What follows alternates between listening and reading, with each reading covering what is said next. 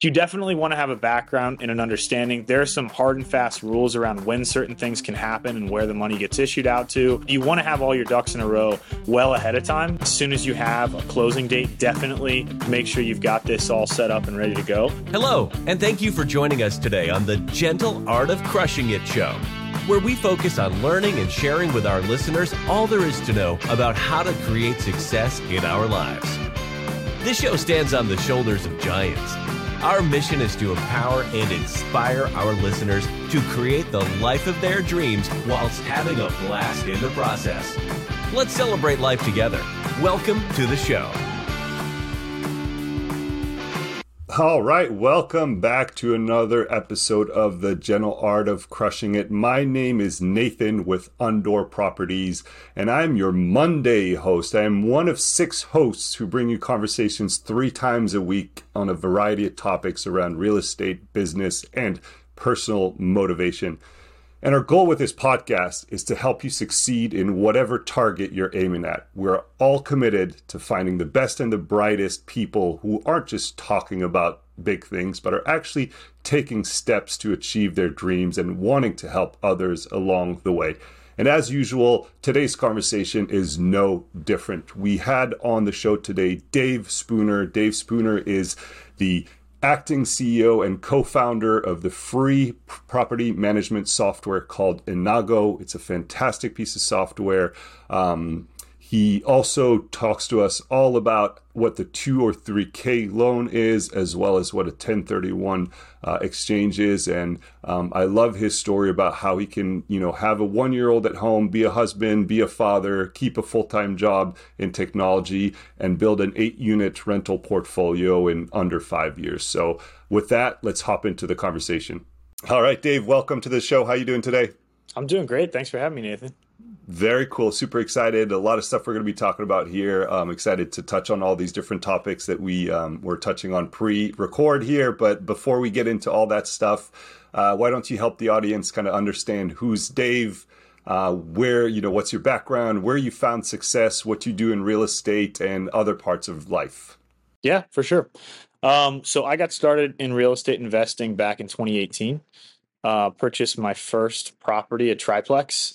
We've grown it to 8 units now. We've bought and sold, and we're at 8 units at this time. So not a huge portfolio, but have tried a bunch of different mechanisms of growing and have seen a lot of different things. So hopefully have some interesting sort of angles for you. And then in my day job, my 9 to 5, I actually work in prop tech, in real estate technology. So I'm one of the founders of a company called Inago, which I use for my own rental management.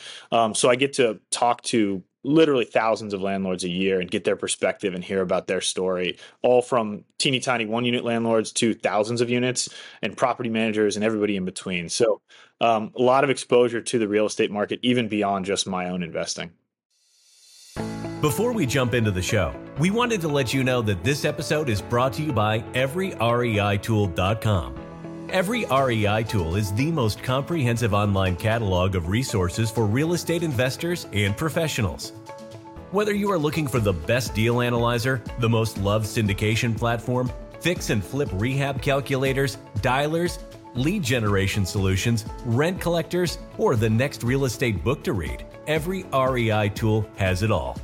Quickly and easily find the best software, apps, services, books, podcasts, and courses to help accelerate and grow your real estate business by heading over to EveryREITool.com. And don't forget to sign up to get exclusive product reviews, promos, and discount codes. EveryREITool.com. Now, on to the show. Yeah, and how'd you get into real estate? I'm curious.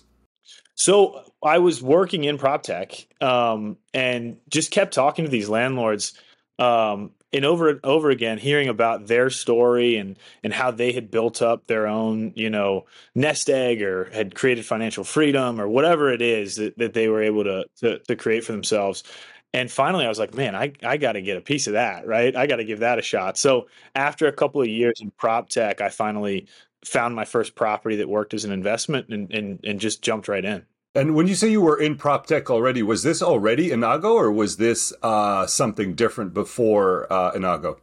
Well, I started my first foray into prop tech was back in 2013. I was graduating from Miami University here in Ohio, in Southwest Ohio, and the one in Oxford, Ohio, not in Miami, Florida.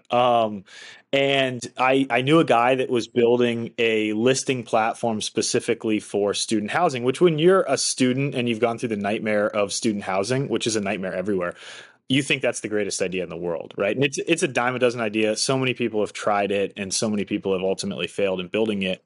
We tried to build it. I'll keep that part of the story brief, but it did give me a lot of exposure to small to mid-sized independent landlords. So we actually, myself and an engineer at that platform, sort of broke off and formed Inago later on, which was more about servicing, in the form of property management software, these small to mid-sized independent landlords predominantly.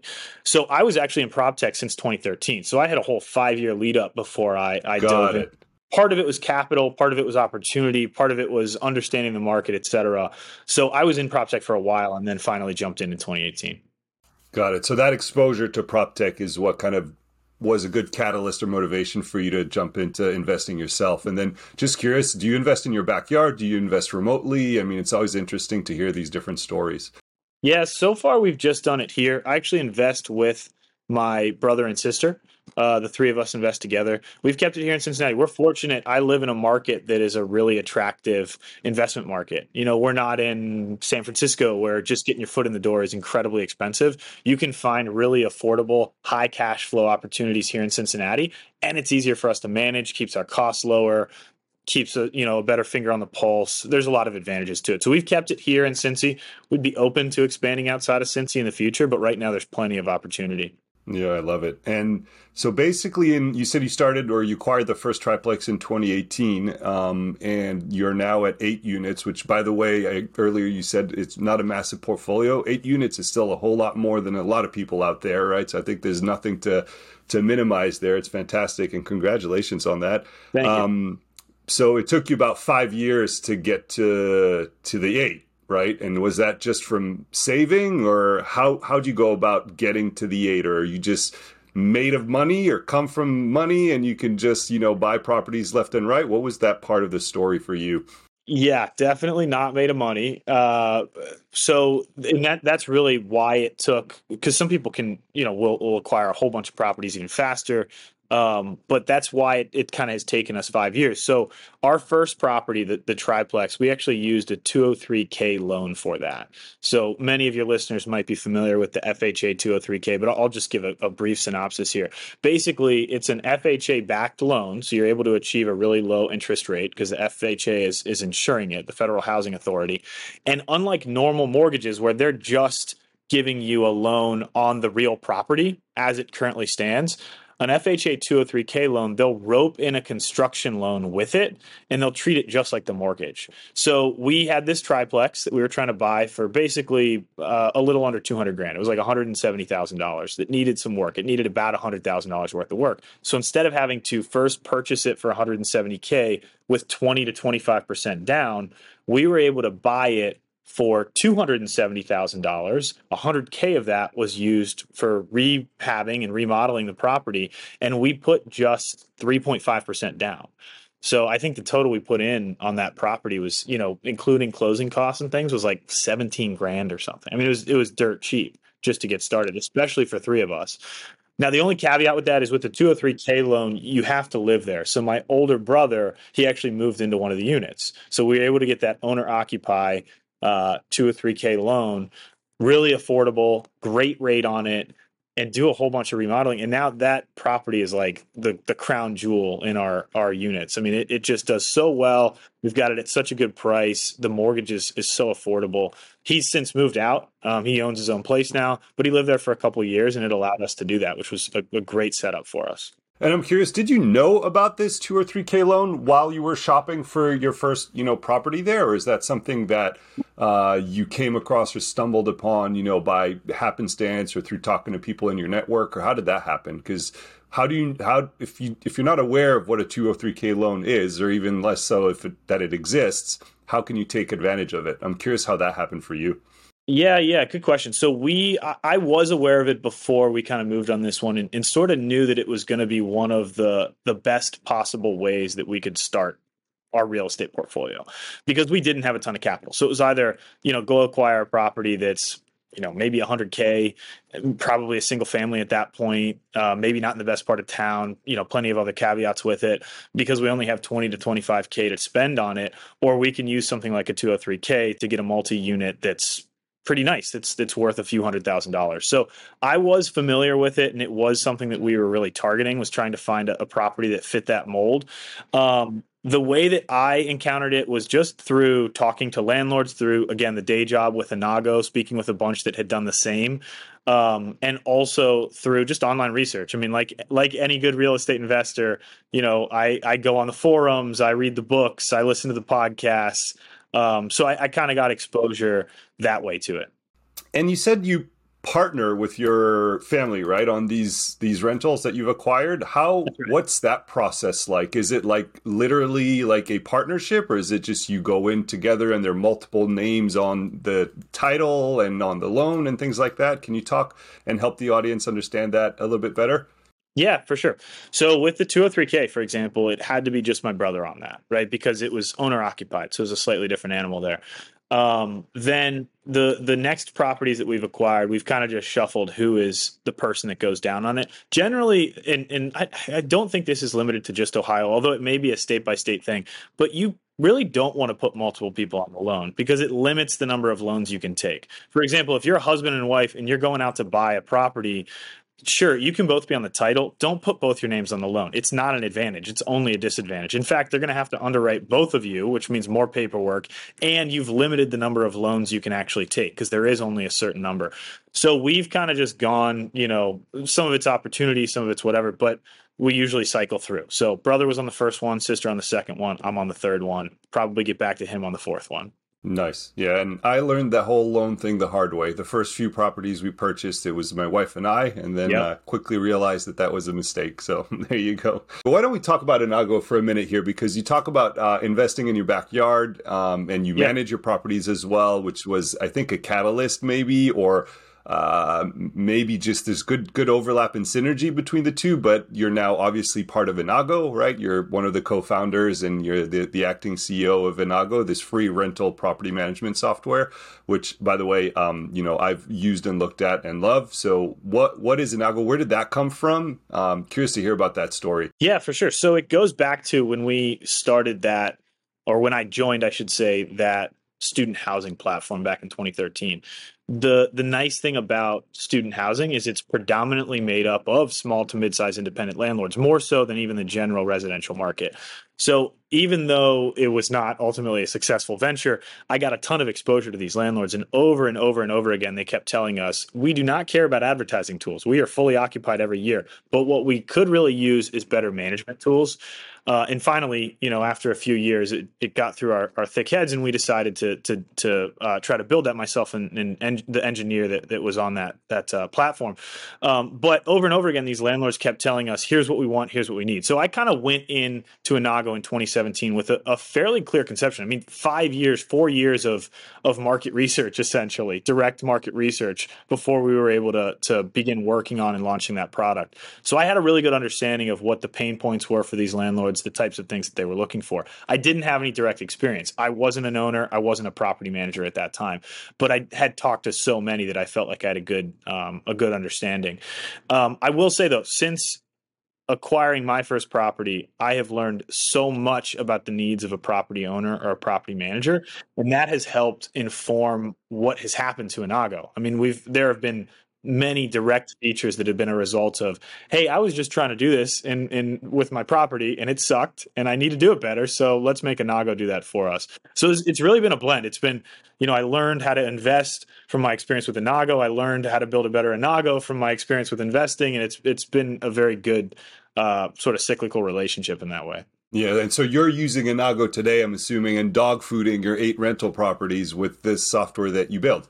Exactly. Yeah, that's exactly right. I use it for all the units. I love it. Before we hit record here, you were telling me about a 1031 exchange that you did. When was that in like this whole journey of getting to 8 properties? Because it's another one of those I don't know how to say this, more creative or maybe less known, less traditional, like transaction vehicle. So can you tell us more about that, I guess? Yeah, for sure. And I think I did a at best adequate job of answering your earlier question, which was how have we been able to grow more properties? And one of the keys is the 1031 and just understanding the different sort of mechanisms that are available to you as an investor. It's not just I need to come up with 20% down every single time to get a new property. There are other things you can do. So we start with that 203K, right, in 2018. We do the rehab. Whole process takes about a year. We get it filled up. We start to cash flow on it. We're also, of course, saving money on the side as well. And we were able to acquire our second property after, I think, 2 years. We saved up enough money in cash flow, and then we also saved up enough money on our own. And this one was more of a traditional purchase. We went and paid 20 or 25% down on another triplex that was not in the same condition as the one we had just rehabbed. Definitely worse condition, not terrible, but definitely worse condition. We were able to put some sweat equity in ourselves, fix some things up, rip some things out. Nothing crazy, not like brand new plumbing, brand new electric, anything wild, but just kind of dressing it up a little bit, cleaning up the bathrooms, ripping out carpet, paint jobs, etc. So we improved it, made it nice and rentable, and we sat on that for a couple of years. That also cash flowed really nicely. So at this point, we had two that were cash flowing really, really well. And then an opportunity came up to purchase a property that was in not as great of shape, that really needed a ton of work to be done on it. So we went in and we acquired that property about a year ago. Now, maybe a year and a half, 2 years-ish. And we've been actually rehabbing that. That one's been a bigger undertaking. We've been rehabbing that with some of our cash flow from these other properties. But about a year, maybe half a year ago, an opportunity came up for us to possibly flip that property, the second property that we acquired, the triplex that we had put some sweat equity into, for a nice return. We had purchased it a couple of years before, 2020, and the housing market took off. So we had a lot of equity at this point that had built up in it. So we said, hey, let's capitalize. Let's purchase a property that's in much better condition, that's more like our first property and what we're trying to build with this property we're rehabbing right now. Takes a little bit less attention. We can get better rents on it, et cetera. So we said, let's try to flip this up to a better property. So we went out and we tried to find some buyers. We found a good one. We were able to make a really nice return on it. I mean, over 50% return on the original price. So we pulled in a good amount of money and we used this 1031 exchange. Now, what a 1031 exchange allows you to do is take the money that you gain on the sale of the property, and instead of paying taxes on it, where normally you would pay a capital gains tax on it, which can be north of 15%, sometimes even higher depending, instead of paying that capital gains tax, you get to roll it over into your next property acquisition. So let's say, for example, we had our one property that we bought at 150, the triplex, and we were able to sell it for 300,000. Okay, we had 150,000 in direct gains and another 40K in equity that we had built up over the course of the years through paying down the loan. So we had almost $200,000 here that we had to invest in our next property. We only needed to use that $200,000 as a down payment on the next property, and we paid no tax on it. So we took that $200K and we were able to purchase a significantly nice property and a significantly nicer property in a much nicer area with the $200K as the down and paying off a good chunk of the loan. You can also use 1031 exchanges to rehab part of the property. You can use it for multiple properties if you want to. It's really an incredible tool for landlords that want to roll upwards from one property to the next or expand their portfolio. So that's what we did. We've been really, really happy with it. And those taxes are all deferred to the future sale of this property, or we can continue to 1031 over and over again and keep punting down the line the tax bill on those. And I guess I'm curious, did you, just like for the 2 or 3K loan that we talked about earlier, did you know a lot about 1031 exchanges, or was this, I'm assuming it was your first since we're talking about it, but then how complicated and how hard was it? Because I feel like these types of special terms, right? And the 1031 exchange is 1031 because it's the actual tax code section, right? 1031, and all these things that scare people, right? Yet you did it. And it just, I don't know, was it complicated? What was that like? So, yeah, it's a little complicated. I was aware of them from early on, just as, I remember when I first got into into real estate investing, I read a couple of big tax books just to like get as much exposure as I could to the tax code. And I'm Just not for an fun. accountant, just for fun, just for fun. That's right. But just to like see everything that's out there. So Yeah. I saw some of these things in passing and kind of made a mental note like, hey, that one sounds interesting. There's a ton of stuff out there to teach you about how the 1031 exchange works.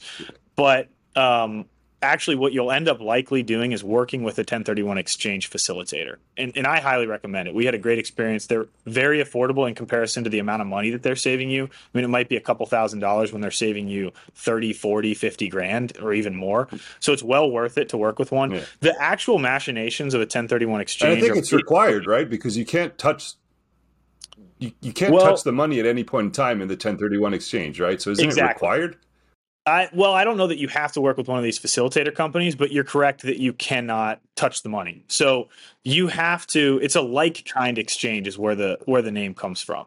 So you're basically exchanging one property for a similar property. And like you said, you can't have the money come out. It can sit in an escrow balance and be issued from there, which I believe that the facilitator then manages. I think you may be able to do it with self-management on the escrow. I could be wrong on some of that. I highly recommend it. Don't try to do it on your own. But yeah, so we worked with a facilitator and they made it super easy. I mean, they kind of walk you through the process. You definitely want to have a background and an understanding. There are some hard and fast rules around when certain things can happen and where the money gets issued out to, how much money is getting set aside, how it's then getting used. So you want to have all your ducks in a row well ahead of time, a couple of months before. I would say as soon as you have a closing date, definitely make sure you've got this all set up and ready to go. But yeah, it's honestly not as difficult as you would think because there's so many structures around it to help facilitate those for you. Awesome. Well, I mean, you've gone through a lot, obviously, right? From real estate, software, 1031 exchanges, 2 or 3K, loans. You've done a lot of different things. What's your favorite success story that you like to share with people and talk to people about? The thing that I most commonly talk to people about is the 203K because I just think it's such an incredible opportunity to launch your real estate investing.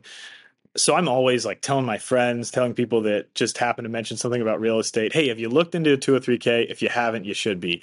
That's probably my favorite thing. Beyond that, I think just learning to manage the rentals and, I don't know if this is really the place for it, but one tip that I'll give folks that are investing in rentals is you want to have a really good relationship with your tenant. If you have a bad relationship with your tenant, it makes everything so much harder. And there are a few little tiny things that you can do to make a big difference. For example, when people move into our properties, we usually have some cleaning material there for them. So just like basic cleaning supplies. And it's just a way to signal to them like, hey, we really care about this property and we want you to really care about this property. And we'll usually say that explicitly. Here's some cleaning stuff. Keep it clean. Keep it nice. We also will always buy, like around Christmas, we buy a gift card to a local restaurant for each of our tenants. It's not that much money. It's like 30 to 50 bucks each. It's not, that doesn't make a big impact on cash flow, but it means a lot to them. I mean, we get thank you notes back from tenants and it results in them respecting us more, respecting the property more, and makes the whole process of renting and managing a lot easier. So I would say that's a sort of tip/success story is just make sure you have a good relationship with those tenants. Well, that's an awesome tip. And I meant to ask you this earlier, but what's the end goal for you, Dave, right? In the sense that, through real estate software, and I ask this question because a lot of what people hear and see online, right, when it comes to social media and investing in real estate and whatnot, it's always about fire. So, financial independence, retire early, quit your job as quickly as you can, all this stuff, build, more doors, get more doors so you can quit, all that. Yet you have a full-time job building software, which isn't easy. So you obviously like that, but you're doing real estate as well. What's your end goal with all of these things? Yeah, I'm not trying to go full time. I'm not trying to quit the day job. I do think that you quit your day job and then real estate becomes your day job. If that's what you want, great. But it's not like you suddenly don't have a day job, right? You're still working, that's for sure. And it does take a lot of work. It's not just passive income. I think that's one of the kind of fallacies of real estate investing. But I'm trying to build not just retirement, but also something to give to my family. I have a 1-year-old. It's my wife and I. It's our first child. So trying to build something that he can inherit, whether he wants to go and sell it right away or keep the business going. that's going to be up to him someday. But yeah, just trying to build something for the future Dave generations, I suppose. No, and I love to hear that because I'm in a very similar boat. We talked about this last time you and I spoke, right? Young kids and all this, having Yeah. a day job and doing the real estate. And I just believe that people could do both, right? And it doesn't have Yeah. to be one or the other or be like, I need 8,000 doors and quit my job in, 24 months because it's a flashy, article or podcast title, right? And people can do both and you're just better off ultimately, right? Yeah, that honestly, that's mostly who we work with Inago is landlords. I think that's the vast majority of landlords out there are people that work a 9 to 5, and just trying to figure out how can I manage this side of things and grow this business while also working a 9 to 5, while also raising a family, and just being smart about what they're consuming and how they're managing it and growing their business. And I'm just curious to help, again, the audience kind of understand, right? Because obviously we said 8 units, a full-time job, a 1-year-old. My kids are 5 and 3, so I know how busy it gets with kids. How do you have the time to do all of this stuff and do all of this stuff well? I think you get to choose between your family, your work, and sleep, and you only get 2 of them. So, I think sleep is the biggest casualty. No, in all seriousness, I think a lot of it comes down to not just in real estate investing, but in your job too, is being surrounded by a really good team. To speak specifically for real estate investing, make sure you have a great realtor, right? Make sure you have a contact on the legal side, whether it's a lawyer that you work with directly, regularly, or somebody else. Use a CPA. Don't do it all yourself, right? They're a fractional cost compared to the value that they're going to bring for you. I have my brother and sister that I invest with, so we can kind of distribute the workload, which is really nice. Have a team around you that supports you and supports a goal that you guys are all kind of striving for. It's the same in real estate investing as it is in any other kind of walk of life. Couldn't agree more. The team is so important. One of my favorite books is Who Not How, right? Which is all about, the premise is all about find the people who can help you solve those problems or do those things for you instead of, you trying to figure out how to solve them. Right. So, Exactly. no, that's a great, fantastic book and fantastic perspective. What would you say your secret sauce is, your secret to success? Because again, you've obviously achieved a lot of great things thus far, right? What makes you special? What's your key, your secret sauce? Special is a strong word. I don't know how much it applies to me, but I think that Fair. That was my word, but yeah. No, I gotcha. I think that what has allowed me to succeed personally, at least, is that and hopefully I indicated it a little bit with the tenant piece and in the way that we try to treat our tenants is to just treat others with respect and kindness and, give to them what you expect of them, right? Both within building Inago, the people that we try to hire and the way that we try to treat our employees, the way that I'm attempting to build the real estate business, both with those that I work with professionally and with our tenants. I think it all just comes down to, like you said, it's about people. It always is about people. So try to cultivate those relationships, and I think that allows you to succeed in a lot of different ways. And if we've got one, that would be our secret sauce. I love it. And what, I guess next question here is, what would you tell our audience? What would you say to them to help them like take action and get started? It's a great question. I do think that people in the real estate sort of, for lack of a better word, blogosphere or whatever you want to call the real estate zeitgeist between podcasts and online forums and everything, there's a lot of sort of atrophy around getting started, or a lot of freeze around getting started. People have a hard time taking the plunge. I think ultimately find an avenue and a tool that allows you to do it and just try to take the plunge. I mean, when it comes to finding a property, the triplex that we purchased wasn't our first attempt, right? We made inquiries on a whole bunch of properties before that. Now, don't just go and pull the trigger to pull the trigger, right? Find a good property, but you've got to put yourself out there. You have to put offers out there. You have to try. Somebody's going to say yes eventually, right? There were plenty of offers that we made that were rejected. The one that we had that was accepted was certainly under what the asking price was, and we wouldn't have gone higher. But they accepted it, and we were able to make it happen. So I would say just start to make the offers. Make sure that you have a clear understanding of your financials or whatever tool you're going to use to make those first purchases. But just get out there and start doing it. That's, I know it sounds easier easier to say than it is to do, but that's really what it takes. Yeah, no, I think you're absolutely right. It is just about, taking the action and repeating, daily consistency, daily work. I mean, I can't remember exactly off the top of my head, but I think last year, we extended 50 offers to close on, ultimately acquire 4 properties. So it's that type of work that needs to happen for something to come through. And it's not just, I offered, I didn't get it. Okay, I'm done. This is not working. Exactly. Right? We did 50 over a year, I think it was, something like that. In any case, Dave, I want to try to get you out of here. Be mindful of your time.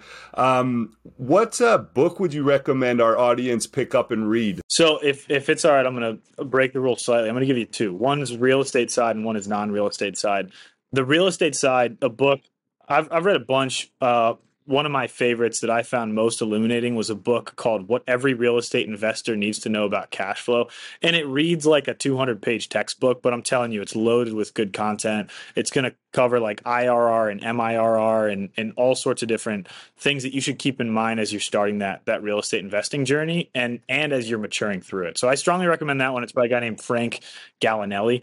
And then the non-real estate book is a book called Range. I don't know if you're familiar with this one. It's by David Epstein. It's about how generalists succeed in a world that is turning more and more towards specialization, and how leaning into generalization can actually be a huge advantage for you. It's really interesting. Highly recommend it. Lots of good examples and all sorts of different studies in there that are really fascinating. Yeah, I haven't read either one of those actually, and I'm very curious about that second one, Range. So I'm gonna have to pick that one up and give it a read. How about we typically, so maybe this is a freebie for you, but we typically ask our guests what software, tool, or app they use on a day-to-day or regular basis to help them with their lives and help them achieve success. What's that for you? Is that too easy of a question? It's a little bit of a softball, but I'll take it. Certainly Inago. I use Inago obviously daily in my work life, but also regularly for real estate investing. It's a huge asset to me and to my family as we continue to invest. Makes it way easier for us to manage our tenants. It's been great for what we do, and I think for thousands of landlords that use it. So I certainly recommend Inago. I love it. Perfect. And softballs are good sometimes. That's right. Last question here, Dave, before I let you go. How can our audience help you, and how can they reach out to you? So you can definitely reach out to me if you have any questions about Inago or anything related to that side of the space. I actually always give my email out. You can just email me, Dave@Inago. It's pretty darn simple, pretty easy to remember. You can also check out our website, innago.com. I also love talking to people about real estate. So if you want to reach out just to talk about, if you're looking at a 203K or a 1031 exchange or anything else related to real estate or getting into a new market, whatever it may be, I am happy to chat with anybody about that. I do that all the time. Awesome, Dave. Well, with that, I'm going to stop it here. Fantastic. Thank you so much for your time today and for all the super, helpful insight. Appreciate your time. Appreciate you, Dave. Take care. Thanks, Nathan. All right. Well, thank you very much for being part of this conversation with Dave. What a guy. He's got a lot going on. It was a fantastic conversation. And now, before I let you all go, if I could ask you for one last favor, we need your help. We want to spread the word here, share this knowledge and information with more people. So if you could do us a favor and head over to whatever platform you are listening to this on or watching this on, and just, leave us a comment, a like, a subscribe. It would really, really help. In fact, I think it's something like 98% of our listeners and viewers are actually not subscribed. So we'd like to change that. And your helping here will move this show along. Thank you so much. And we'll talk to you on the next one. Well, there you have it, ladies and gentlemen. Another episode of The Gentle Art of Crushing It. It was an amazing episode. We know we sure learned a lot, and we hope you did as well. We want to take a second and thank you so much for viewing or listening to this episode. And please just know that we only ask for one favor, and that is to make this life magnificent. Thank you, and have a wonderful day.